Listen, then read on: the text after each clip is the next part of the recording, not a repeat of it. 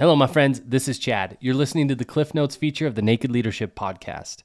Every Friday, we post a condensed version of this week's episode. Those of you that have little time to listen or want a quick reminder of the principles we discussed, we made this for you. If you're looking to enjoy the full conversation, just navigate back to the previous episode and you can listen to it in its entirety. Otherwise, get ready because there's a lot here in under 5 minutes. Let's go.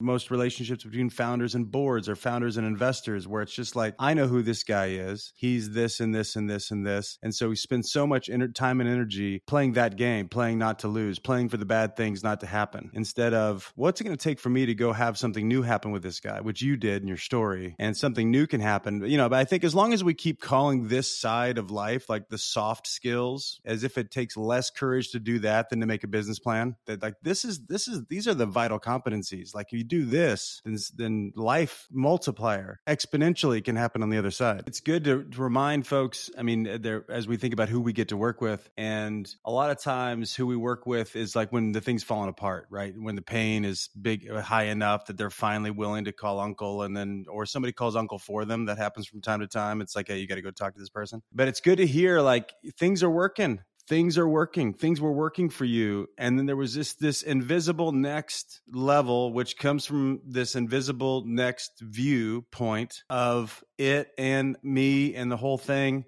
I guess my point, though, is like 25 years later, that conversation stays with you. But I think it's beautiful. That's why worth talking about it. The resounding gift now, 25 years later, after I was already successful and this thing opened up a whole new world for me and my wife and my business and everything.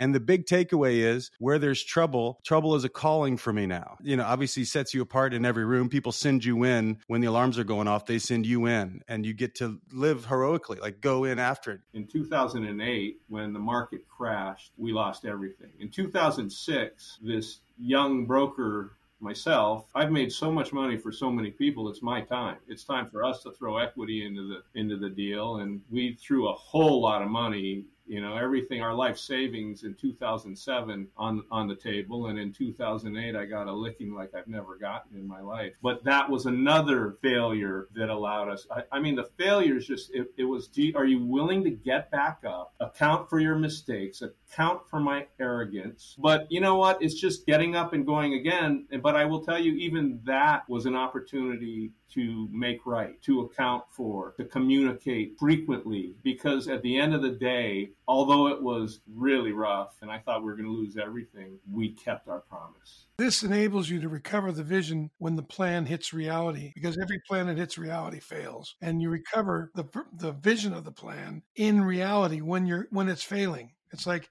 each failure is an opening or not, depending on how you frame it. And I think that's really key, because getting a frame that's going to help me see something I'm not seeing. Like you may not even see it, but your frame opens up a horizon I hadn't considered. That's what true counsel is. And it's the willingness to introduce the frame in the midst of my arrogance or self-righteousness about the frame I'm looking through. Other people are going to fail me. I'm going to lie. I'm going to fail them. If I know I'm going to fail them, I'm going to expect that as well. That isn't the issue for me. The issue is, how do they recover from it? Are they willing to, there's almost anything. You can fail almost anything, and I'm there. If you're willing to own it, and vice versa, there's something in the humanity, kind of owning our humanity and having space to utilize the failures of our humanity to deepen our connection for what we're up to. And that's one of the things, because God knows I've failed you, Freddie, and we've all failed each other. They've only drawn us closer together, and I think that has a lot to do with how open-handed. Somebody's open-handed with me. It's almost like my defenses go down. I don't care what's happened. But it's really interesting how often teams or partnerships fall apart because somebody didn't live up to an expectation, either legitimate or illegitimate, and rather than use that tension to draw them closer together, it ends up separating, or is unwilling to open-handedly go after it. Then it's probably better you separate.